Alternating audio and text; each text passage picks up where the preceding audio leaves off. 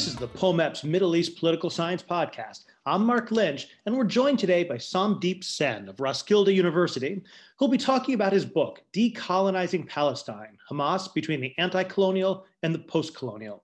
We'll also hear from Liesl Hintz of Johns Hopkins, who'll be talking about her new article, The Empire's Opposition Strikes Back, Popular Culture as Creative Resistance Tool Under Turkey's AKP. And we'll also hear from Michelle Browers of Wake Forest University about her new article, Beginnings, Continuities, and Revivals, an inventory of the new Arab left and an ongoing Arab left tradition. Thanks for joining us for this program.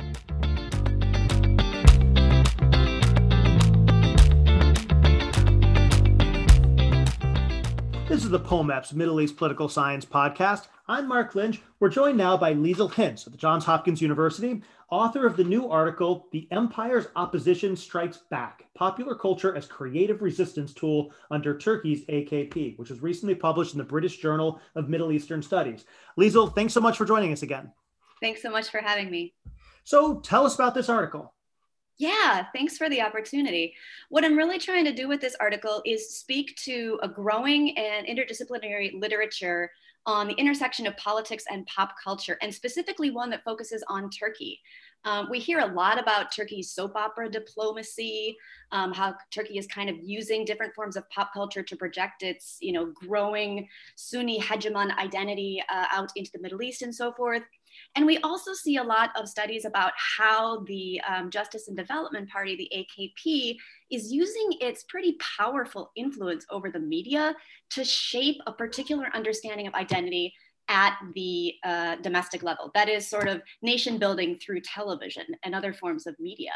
And so what I wanted to do is add to that, but kind of turn it on its side and look at how the opposition, Turkey's, you can call it fractured, divided, suppressed, oppressed, how different forms of the opposition are trying to push back against these identity narratives, that are prescribing a particular place for women in the home, that are prescribing a particular place of Islam in public life, that are prescribing particular behaviors of how you should dress and so forth.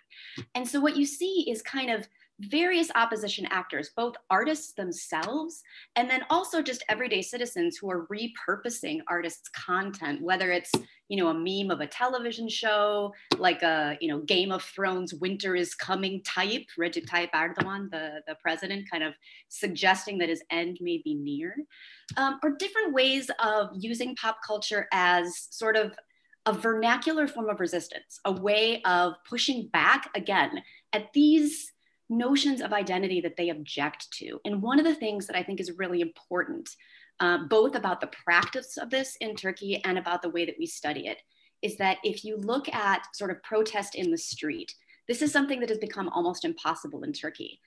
You're seeing it now, for example, in the resilience of protesters at Boğaziçi University. They've faced massive police crackdowns. They're still out there. But for the most part, you see massive crackdown on the streets. So what opposition figures are doing is kind of turning to smaller, perhaps less visible, perhaps less punishable, more creative forms of resistance to push back against those identity narratives. As you said, this is part of a broader trend within Middle East studies to look at popular culture and to try and really use it as a source for getting into these popular attitudes and the like. Tell us a little bit about your methods and how do you go about doing this once you've decided that things like rap music or TV shows are a good way of getting into the substance of politics? Absolutely. You've got amazing scholars like Marwan Crady, you've got Charles Tripp, lots of individuals who are looking at these creative forms of resistance, creative insurgency, what Marwan Crady calls it. And I'm really interested in kind of the ways in which pop culture can provide these forms of resistance that really catch people's eye because it's recognizable. Instantly, they're like, oh, I know that rap lyric, or I know that television show, and it draws the attention of a much wider audience. So I really wanted to kind of get into the content of television shows, of rap music videos, of these kinds of things, the context in which they're produced, what's going on in politics, such that artists are responding and repurposing their material so that they can speak to those political events. And then how do people react to them? sort of way that I thought about using pop culture originally came all the way back from my dissertation days, when I was trying to get at different understandings of identity, but wasn't sure how to do that without asking super obvious questions that people were just going to give rote answers to. And so I'd originally done a sort of wide scale survey of university students, asking them which television character they thought best represented the ideal Turkish citizen and why. And which one represented the worst citizen and why. And then they would tell me, oh, I love Polat Alemdar because he's super nationalist and he's committed to his country and he's a masculine kind of a guy and he's not afraid to use violence, right? And then I would get completely opposite answers. Someone who's like, oh, this person, likes when people are very tolerant of Kurds around them, or is interested in sort of a much more intercultural way of understanding Turkish identity. So you got completely different narratives from the answers students were giving, and that's exactly what I was looking for. So kind of thinking about pop culture as a data source, whether it's how respondents are thinking about characters, whether it's the actual content of those particular materials, or it's how people are reacting to them. So one other super quick example, the very first foreign policy piece that I ever wrote, which I think you'll be familiar with, was reading Turkish politics through soap operas. And it was about how Erdogan, prime minister at the time, had gotten super head up about the fact that there was this very famous soap opera going on that was about the life of Suleiman the Magnificent, and that women were, prancing around in, they've got their décolletage showing and they're apparently drinking alcohol. And he's like, this is ruining my ability to project, Ottomanism as a credible identity. And so all of a sudden he takes it up. So the fact that politicians are responding to this stuff too really makes it a super interesting data source. And you take up that example of this article a bit when you're talking about kind of the politics of Ottoman identity on TV. Absolutely. And what's fascinating is that, so that particular show, the one I was talking about, Muhteşem Yüzyıl, or the Magnificent Century, drew the wrath of Erdogan because it wasn't promoting, the Ottoman leader that he wanted to see. He said, our leaders never did that. Suleiman was on horseback for 30 years. He wasn't, well, if he wasn't enjoying the women, there wouldn't have been a dynasty, right? And so there's this policing of that kind of content. And now if you look at the Ottoman themed dramas that are coming out, they are sponsored by the government. Erdogan gets private screenings. They are much more focused on piety and Islam as a guiding practice. And so they're really sort of cultivating, the government is involved in cultivating the content of those soap operas so that they are It's quite intentional, this promotion of this Ottoman identity, this imperial identity going along with its foreign policy. Very much so, yeah. It's an effort to use that platform as a way to police and promote an understanding of Turkish identity. Again, this is where a lot of the scholarship lies. Look at the tourism numbers of people that are coming to Istanbul to take pictures of where these soap operas are filmed. Look at people in Pakistan who during Ramadan are absolutely glued to the television when Resurrection Ertuğrul is on. It's really, it's a lucrative export as well as a form of cultivating identity. Well, why don't we go to a topic near and dear to my heart, rap music, and you have about half the article is taken up with looking at some of these protest rap songs and the various forms of remix culture that go along with it. So, give us some examples of this. What you saw and how you interpret them. Yeah, so the reason that I spend so much time on this, I think, is if you were someone who was a Turkey observer on September 6th, 2019, and you have anything to do with Twitter, you could not walk away from social media that day. There was just an explosion of emotion, sort of an outpouring of, oh my gosh, I can't believe, people are talking about these issues. So what happened is you have these two rap videos drop simultaneously. And Sarp Palaur, AKA Shana Sher, who is the rapper who put together the super large compilation Susamam, or I Can't Stay Silent, assures me it was a coincidence. But both of these videos are coming at this super tumultuous time when you'd seen a major spike in femicides, of women being killed in public by their former partners, on video at times. And in fact, one of the videos includes the audio footage of a woman screaming, "I don't want to die." You'd seen massive crackdown on journalists, on lawyers, on academics, on protesters. So at that time, for these two videos to kind of capture that spirit of frustration and anger and just horror at what was going on in Turkish society, without being able to express that at the ballot box, without feeling like there's necessarily a political party that represents you. This, with all the emotion and rage that particularly rap so I think well articulates, really galvanized a sort of beleaguered opposition and got people sharing quotes and sharing images from the rap videos and pointing out particular grievances that they were frustrated with. So the Susamam, I Can't Stay Silent, takes on violence against women and corruption and lack of employment for youth and so forth. And so it really touched the nerve of Turkish opposition, where, they didn't really see an outlet to vent their frustrations. And this provided the perfect material to do so. And so this is both intended and received as a direct challenge to Erdogan's authority. So the two videos are different in a sense. One is Ezhel, who's a famous rapper. He's actually gotten in trouble with the law previously. His song called Olay, or Incident, Event, is much more overtly political. You see images of Erdogan, you see images insinuating corruption and sort of really openly targeting the AKP. The Susamam, the I Can't Stay Silent video, does none of that.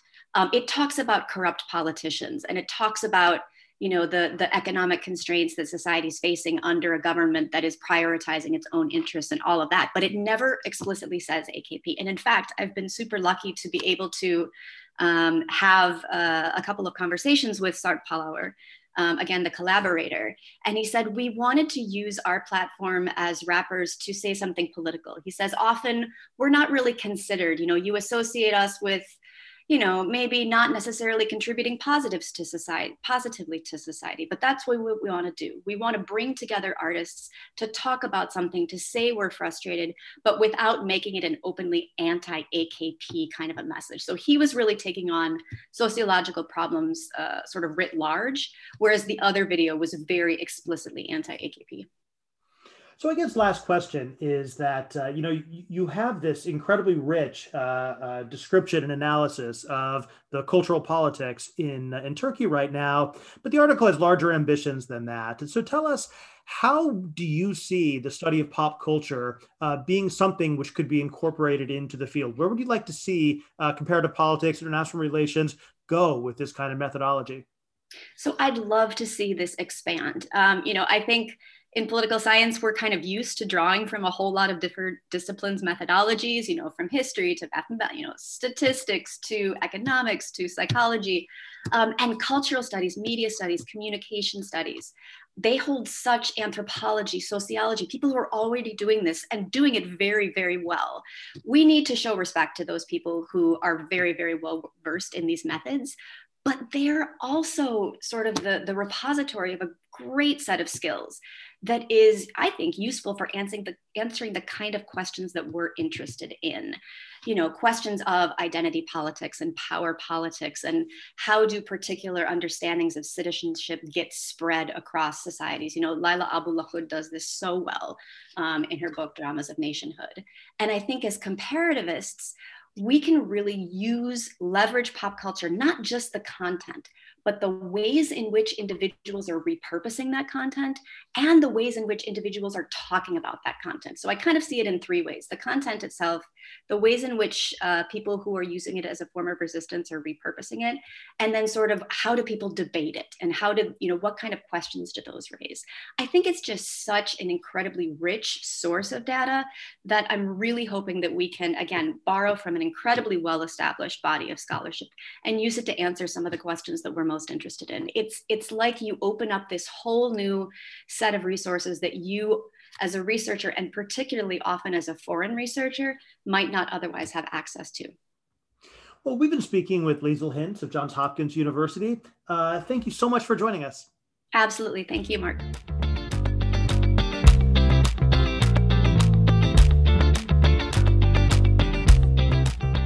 This is the POMEPS Middle East Political Science Podcast. I'm Mark Lynch. We're joined now by Michelle Browers of Wake Forest University to talk about her new article, Beginnings, Continuities, and Revivals, an inventory of the new Arab left and an ongoing Arab left tradition. It's part of a special issue on Gramsci in Middle East Critique.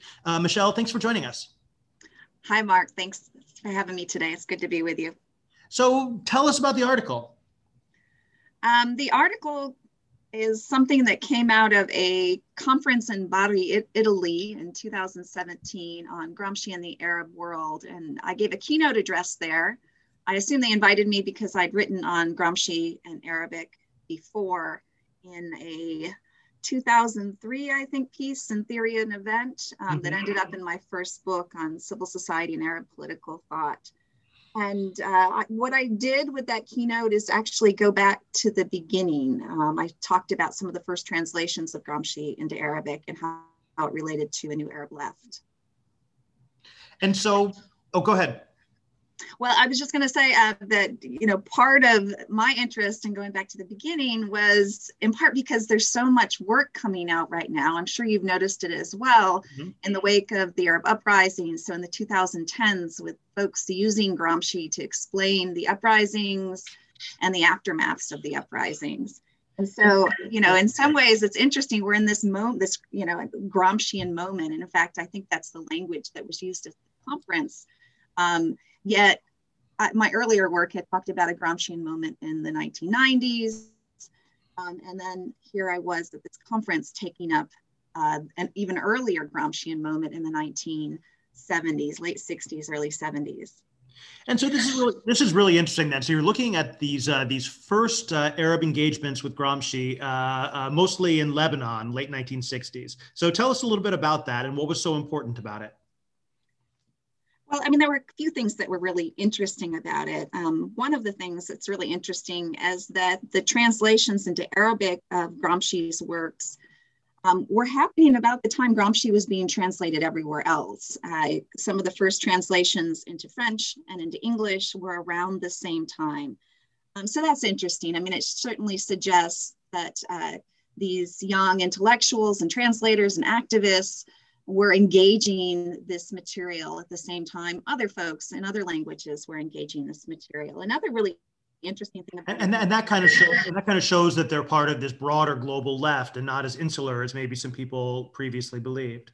Exactly. Yeah. I think that's one of my aims, was to sort of chart how, in fact, they were part of these Gramsci waves that were being talked about in more international circles. At the same time, I'm sort of trying to chart, as I draw these continuities between these three periods, of how there's sort of a particular left tradition that emerges, and Gramsci is not the entirety of that, but you can see it in these engagements with Gramsci's in these three periods. The other interesting thing about it was, as I looked back at it, and as a political theorist, I'm looking at textual interpretation as well as translations, is they were the main translators were looking at the English and the French in this sort of piecemeal format, but they were also pairing it with a lot of other readings. They were looking, for example, at articles coming out of the New Left Review, articles coming out, actually the book by John Cammett as well on Gramsci that had just come out not too long before that. And so again, it sort of suggests this connection with this intellectual milieu that they were very much embedded in. And so talk about the people who were doing this. What was their position within the broader Lebanese and Arab left? Well, I think they sort of meet the definitions folks give for a new Arab left or a new left anywhere, that they were coming at communist activism with some measure of reaction against an old left, some frustration perhaps with the Soviet domination of some of the communist parties in the region, and this desire to sort of read sort of a broader canon of thought and to make it relevant for their particular situations. So youngish, they're all in their 20s, And some of them had at various points been, kicked out of the Lebanese Communist Party. Some of them came from Arab nationalists and were sort of getting involved with more Marxist leftism. And they were, they were young students, young intellectuals embedded in various ways with intellectual work, journalistic work, new academic journals as well, or party journals. And so they're in this sphere of sort of engagement. They're also, and this is one of the other interesting things about the early translation, sort of working in this fraught environment, both politically fraught, but also the fracturing of the left at this time. They wrote on pseudonyms. So their translation, the first translation we have the authors or the translators are two pseudonyms. It turns out it's Wadar Sharara and Aziz al-Azmi, and they use those pseudonyms at various points, but it sort of gives a sense of how what they were doing they knew was impactful and a little bit subversive. That's fascinating. So how were they using Gramsci to understand what was happening in Lebanon and the broader Arab world? You talk a lot about how they're reading Gramsci and using him within context. So what did they see and how were they using Gramsci? So actually, I mean, I got very involved in looking at the translations, but probably the earliest work of translation that I found in this group is not technically a work of translation at all. It's actually a work of application. Mm-hmm. It's a piece from 1969, and Gramsci is not mentioned in this work. It's done by the Lebanese socialists who, this was sort of the meeting space and the name given to this organization that was having these discussion circles and reading these works and translating them as well. But they published a piece called Socialist Action and the Contradictions of the Lebanese Situation. And it's a really interesting piece, not only because there's no author on it, the only author on it is Gramsci. They put Gramsci on in scare quotes to sort of signify that this is Gramsci's authoring this in some way. But as I said, Gramsci's not mentioned in the piece. And so in reading the piece and seeing sort of whose name comes at the front of it, and knowing a little bit about Lebanese socialists at this time, or Socialist Lebanon, as they used various different names. I read it with thinking about Gramsci along with them. And, they did a couple of really interesting things that I go into some details about in the article, of trying to sort of lay out a Gramscian reading of Lebanese socio-economic, political issues. They focus on, sort of the way in which there's a political feudalism in the particular context of Lebanon and how it's sort of ruling in the name of the bourgeois and serving its interests. So they sort of have this Gramscian analysis of the top-down political and ideological structure of Lebanese capitalism at the time. And so they're looking at the time at the Shahab government and what he was trying to do. Yeah, exactly. And, the various reforms that Shahab was engaged in at the time to sort of restructure the state in various ways. And they're reading it through, this Gramscian informed lens about, the way in which society and political society are interacting and the way in which hegemony works or doesn't work. I mean, part of what they're doing in this piece is actually making an argument about the failure of the Lebanese state and what's sort of taking its place in order to provide this function of hegemony. Now, one thing which was very interesting was that you were able then to follow up several of these intellectuals who then kind of went back and kind of looked back at their own writing from that period to see what they got right and what they got wrong. And so, how do you read their own self-critiques there?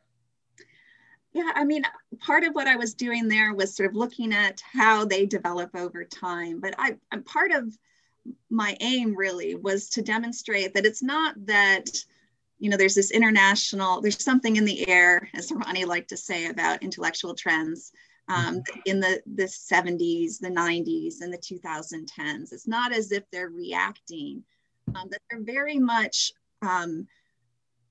using these materials in a very proactive way. So they're not reacting to something that's happened after the fact. They're very much involved in it.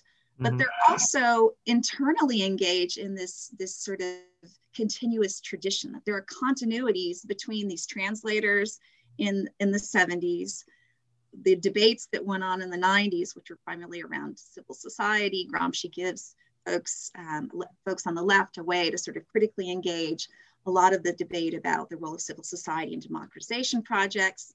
And so too in the 2010s, as you know, so many scholars, and a lot of them situated in Europe and the United States, are reading the situation through a Gramscian informed lens, that you're also finding a number of these figures still alive, still sort of thinking back to these earlier iterations, so that you have this continuity of sorts of this growing and evolving intellectual tradition of the left. So that is not reactive, that it's in fact its own thing in many ways, not disconnected either, but still not something indigenous and sort of informed by its earlier iterations. And so you find, I find this like most interesting in the case of Boaz Wolsey, who has this great book on Lebanon, A History of Modern Lebanon, which came out in 2007. And he's sort of reflecting back on these earlier iterations. In fact, he talks specifically in that work and in some of the biographical work that he's done in Arabic about what these earlier periods meant to him. And so in his work, you can find this sort of continual conversation and this development over time. Wadah Sharara as well, who is no longer considered by most people, and I doubt he considers himself to be a leftist, at least in the Marxist sense. He too, in his work on Hezbollah, for example, is very much informed by this sort of Gramscian milieu, but it's also, of course, different and moved away from this left perspective. So I find it fascinating to see how individuals who've been sort of at the center of intellectual life on the left and sort of Lebanese politics proper engaged in this sort of evolving intellectual trajectory. So interesting. So we've been speaking with Michelle Browers of Wake Forest University about her new article about the new Arab left. Michelle, thank you so much for taking the time to talk to us. Thanks for talking to me, Mark. It's good to talk to you.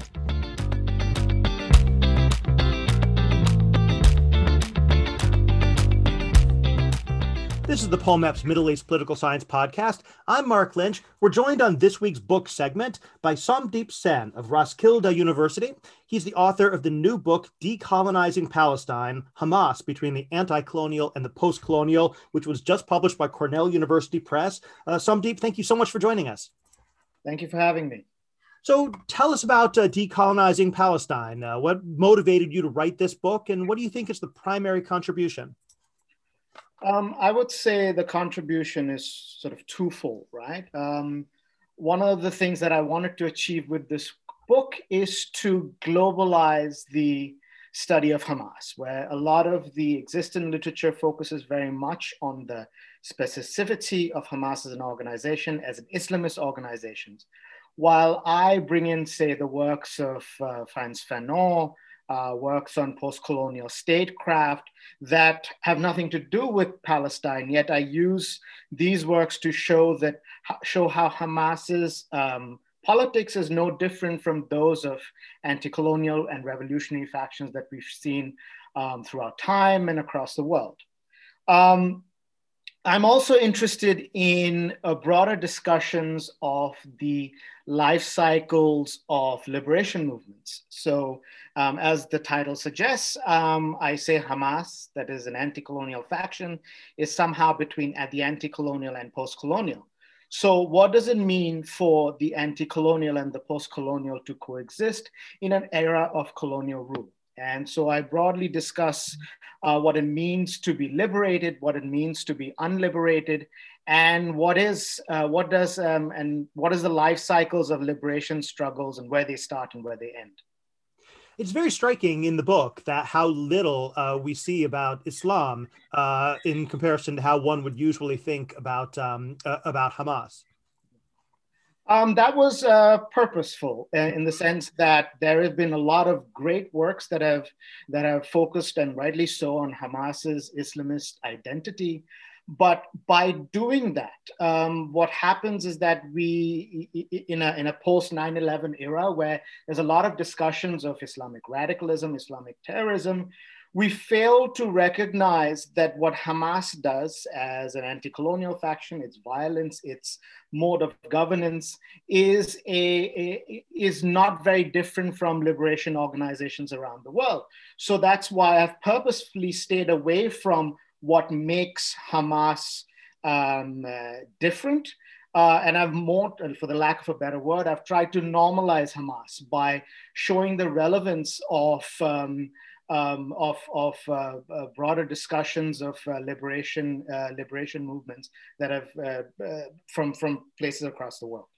And it's one of the most fascinating things about the book is how you place it within that broader history of anti-colonial struggles. Let's talk a little bit about this tension that you just highlighted between the anti-colonial and the post-colonial. What does that mean in the context of Gaza?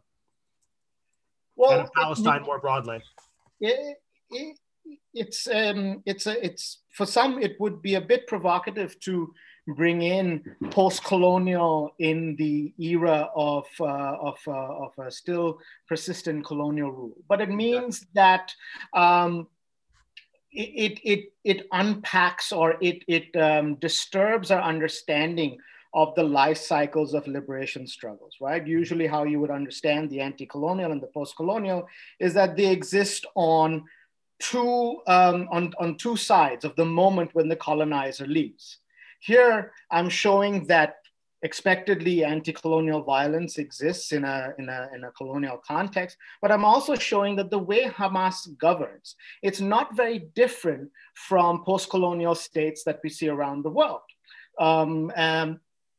So then the book sort of ends up by talking about the other side of the moment of liberation. That is, it shows how just as the anti-colonial and post-colonial live alongside each other in the era of colonial rule, not just in Palestine, but in other parts of the world, the struggle for liberation exists or continues long after the colonizer has left.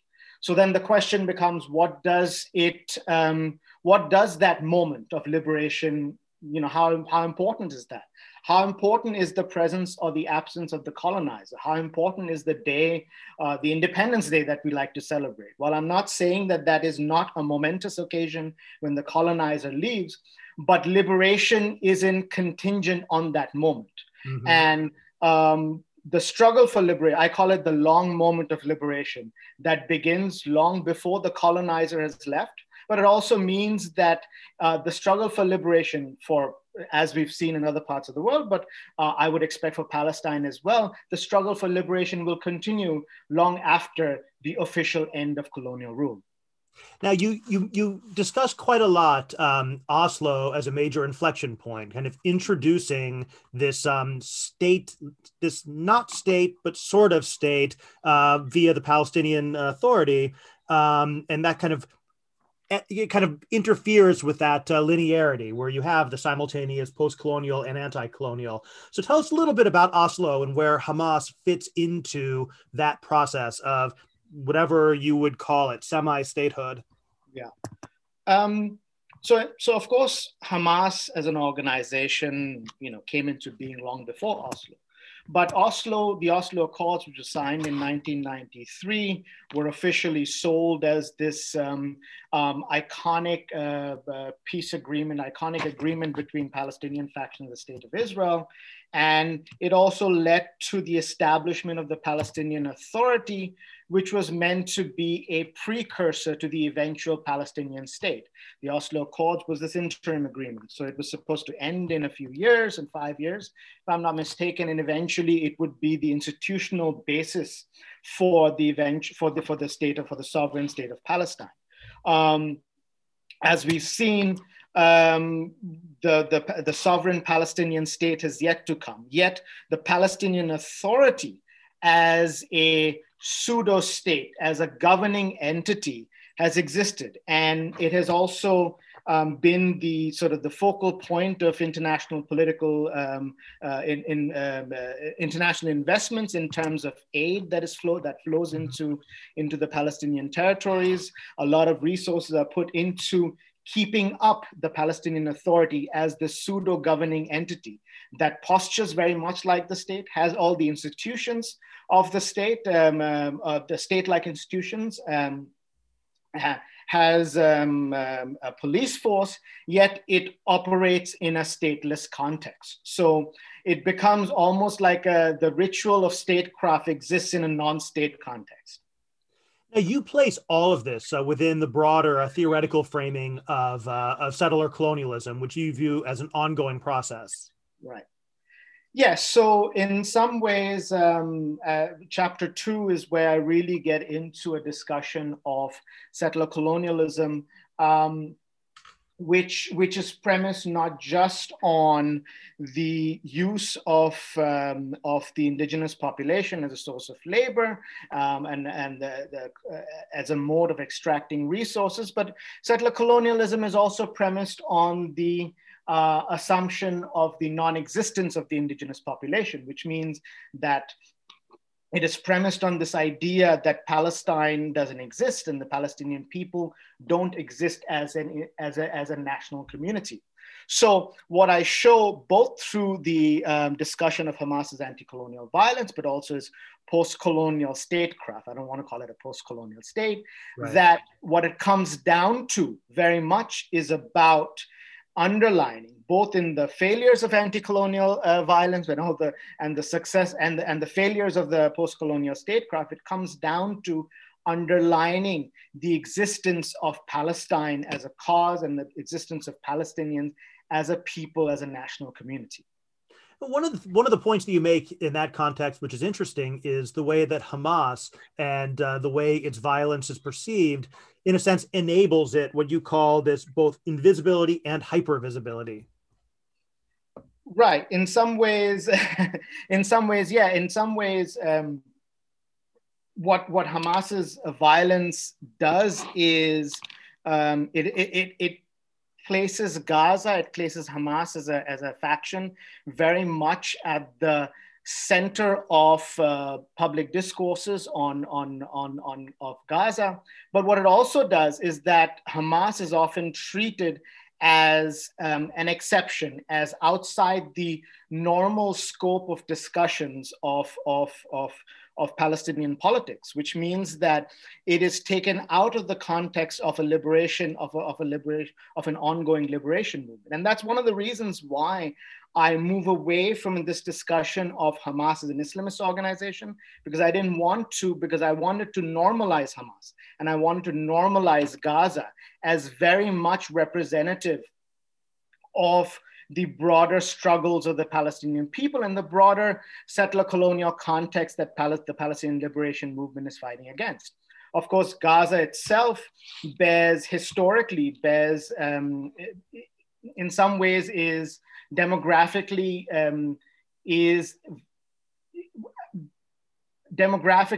felt the direct consequences of the establishment of the State of Israel, where it's with 1948, with the Nakba, it became a place where, with the demographic majority of refugees that fled following the establishment of the State of Israel. So that historical legacy already exists. But Hamas has also, Gaza has also been almost indomitable in its anti-colonial struggle, where it's been a place that has started intifadas. It's been also the place where a lot of the most prominent anti-colonial armed factions have been trained. Leaders have come out of Gaza. So in some ways, it is a microcosm of both the past and the present of the settler colonial occupation of the Palestinian lands, but also the past and present of the Palestinian struggle for liberation. I think it's fascinating that you put Gaza at the center of the Palestinian story rather than at the margins where it too often ends up. Yeah, I mean, this is something that I have noticed very much in both the academic literature on Palestine, where Gaza is somehow placed as this sort of special case with the especially contemptible organization ruling it, which is Hamas. And it's the same thing that I've seen in, say, in my field work in Tel Aviv, talking to Israeli academics, where there is a real struggle to normalize Hamas, to talk about Gaza, or to talk about the struggles of the Palestinian population in Gaza as an extension of the Palestinian struggle in general, even when it comes to academics and individuals who would otherwise see themselves as somewhat sympathetic to the Palestinian cause. So in the book, for instance, I talk about a presentation I gave at an Israeli university, where I talk about the everyday struggles of life in Gaza. Here, I didn't mention Hamas or violence at all in this presentation. It was mostly about life under siege. Yet the questions was very much about how Hamas is an extension of global Islamic terrorism. So there's been a real struggle both in the public discourse and in the academic literature to normalize Hamas, to see it as an extension of the Palestinian struggle. So that's what I've tried to achieve with the book. Well, so with this question of normalizing Hamas, I think that, that gets to what's probably going to be the most controversial part of the book, which is the way you discuss violence and the role that it plays in all of this. And you read violence, again, as you said, through the lens of Frantz Fanon and the struggle against colonialism. So tell us a little bit about this and how you understand the ways that Hamas uses violence and the functions that it plays in the organization, in the governance, and for individuals. The reason for using Frantz Fanon was to open up the discussion about violence in terms of the role of violence in liberation movements in general. So when I talk about Hamas's violence, I try to relate it to, say, the way violence is being used by the Kashmiri liberation struggle, the way violence was used during the Indian independence movement, in the Kurdish liberation movement, right? So there is, of course, the material aspect of violence, right? Of violence as something that injures, maims, and kills. But I also recognize that the violence of an oppressed people, the violence of Hamas is weak, materially weak compared to the military prowess of the state of Israel. So violence is not just about the materiality. Violence is also about the symbol of violence, the celebration of violence, the stories of violence that people tell. So a lot of times when I discuss through the course of the book, when I'm talking about violence, I'm not just talking about material violence, I'm talking about how people think about violence, how Hamas displayed or celebrated its ability to carry out violence, rather than, actually talking about the materiality of it. But the materiality itself is, of course, quite brutal. Right, absolutely. It's quite brutal, and it often has incurs greater costs on Palestinians than the impact it has on Israel or the Israeli forces in the Palestinian territories. And that's where I talk about not just the unmaking or the ability of Hamas's violence to unmake or dismantle colonial rule, but I also talk about how the very act of carrying out a violent act, the very act of resistance plays an important role in building Palestinian sense of self, where you get to say that, I'm still fighting for the Palestinian cause. And if you get injured, then the scar becomes a reminder of the still continuing Palestinian struggle, right? And a lot of the interviews that I go through, especially of non-politically affiliated Palestinians, it is a lot, those discussions very much are very much about the symbol of violence, the symbol of struggle, and how even though they have suffered while fighting for Israel, or fighting against Israel, fighting for the Palestinian cause, those scars are a reminder of their own Palestinianness, which sometimes they feel is disappearing under the shadow of settler colonial rule. So, for example, you mentioned that this violence, something along the lines of it challenges or destabilizes the identity of the colonizer by kind of reminding them of the reality of the people being colonized. I wondered about that because it seems like in your narrative that the violence actually helps to reinforce that identity. In other words, by reducing Gaza to Hamas, it maybe allows Israelis to avoid dealing with the reality of Palestinians living there. And I was curious about that tension within the book.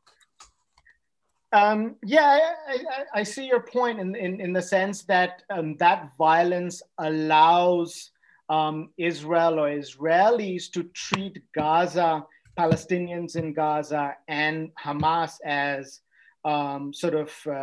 particularly bad or particularly contemptible, so outside the normal discussion. This is your but Hamas moment. The but Hamas moment, exactly. Yet I think for Palestinians, that violence is, or the armed struggle, the muqawama, is an important part of feeling Palestinian or being reminded that the Palestinian cause continues. And that's sort of in general, when you look at, when you look at the narratives of liberation struggles, a lot of times it's about these sort of euphoric moments, right? But what I've tried to show here is that liberation, a lot of times the treachery of colonial rule is such that liberation movements, the task of the liberation movement is not just to fight the colonizer, is to also keep up keep up the liberation struggle, keep reminding oneself that we still exist as a people, we're still here, and we still we're still committed to the struggle for liberation. This, of course, is in the context of Palestinian society, which is sharply divided over these questions. Absolutely, and as you know, I refer to it a little bit in the book, where there is a huge divide between Palestinian factions, where I have some interviews, say, with Fatah officials who trivialize Hamas's violence or Hamas's muqawama, or their constant urge to continue fighting for the Palestinian struggle. I've also referred to, say, the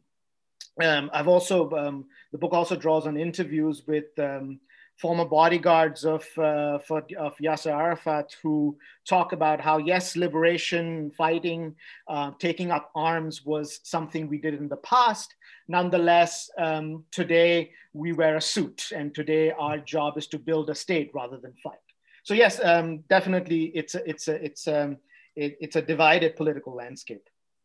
And you go back, you call back several earlier studies of like the commemoration of the Fedayeen and the celebration of resistance as something which has deep roots in kind of post-48 Palestinian culture.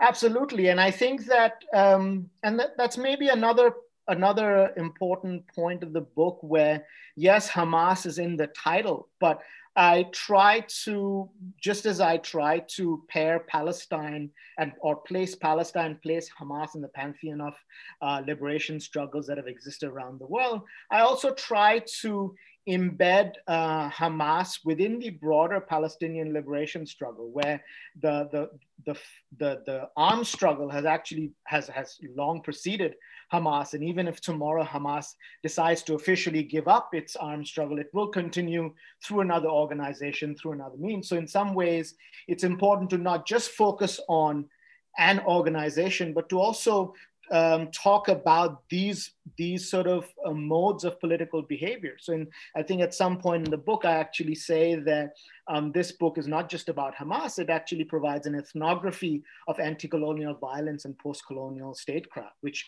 are modes of political behavior that I believe will exist, whether or not it's adopted by Hamas or another organization.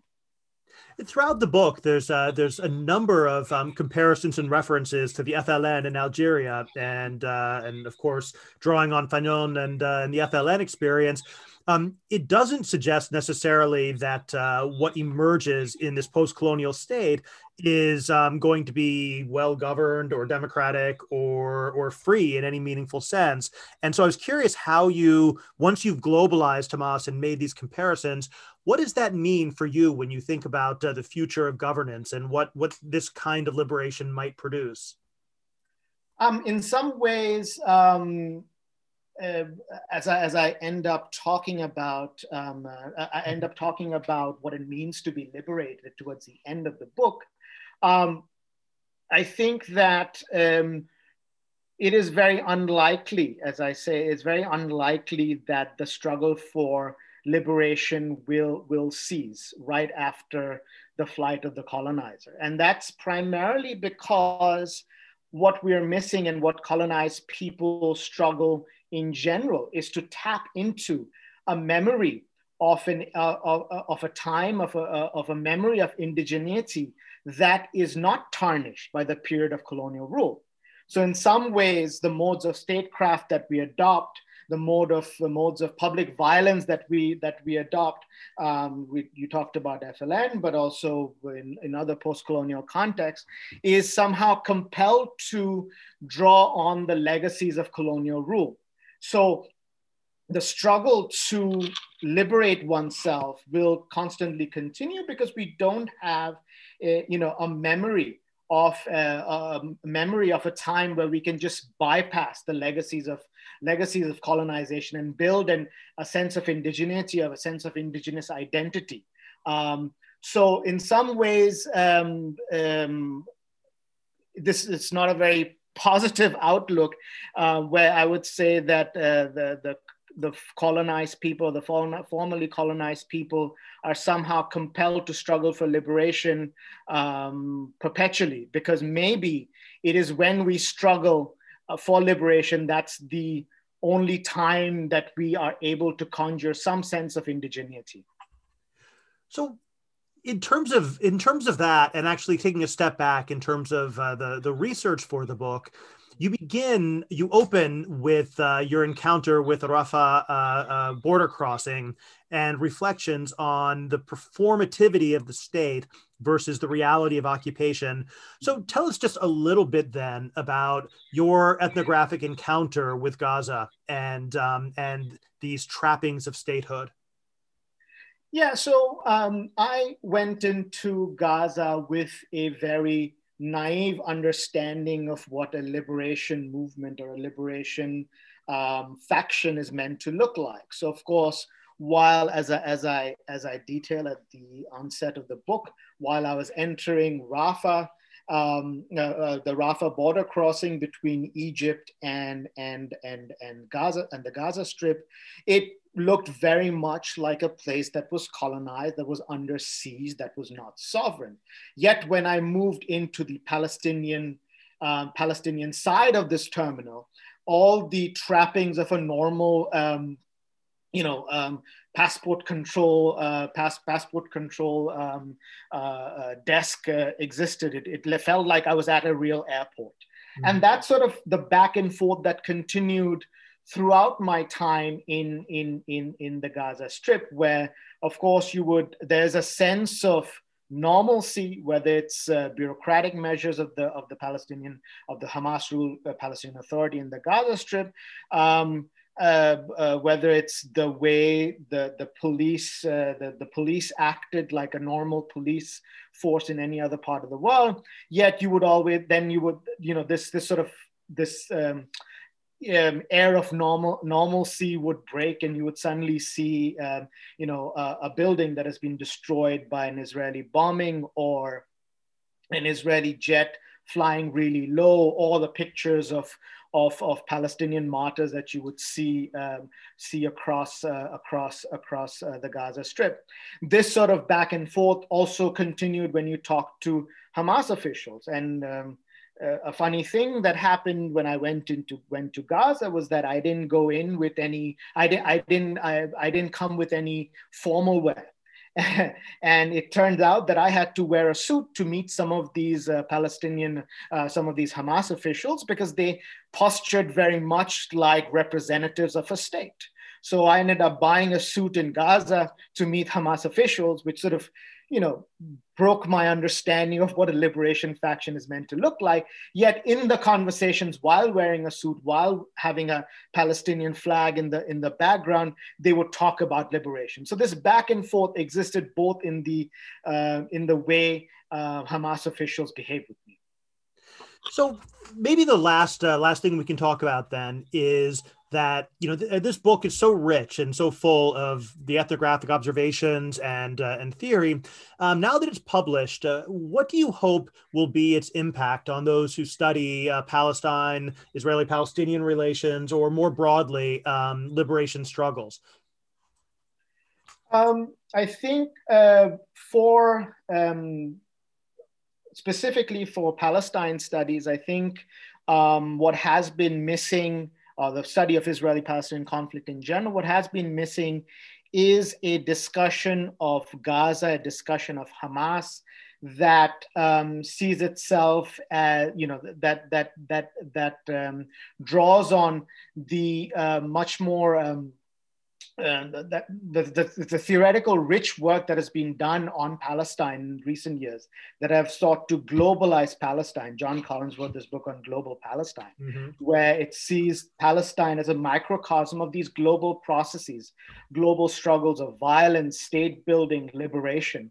So I hope, or the hope is that through this book, whether it's researchers, whether it's students, they can see that there is also the possibility of having this or introducing this theoretically rich work to the study of Hamas, to the study of Gaza.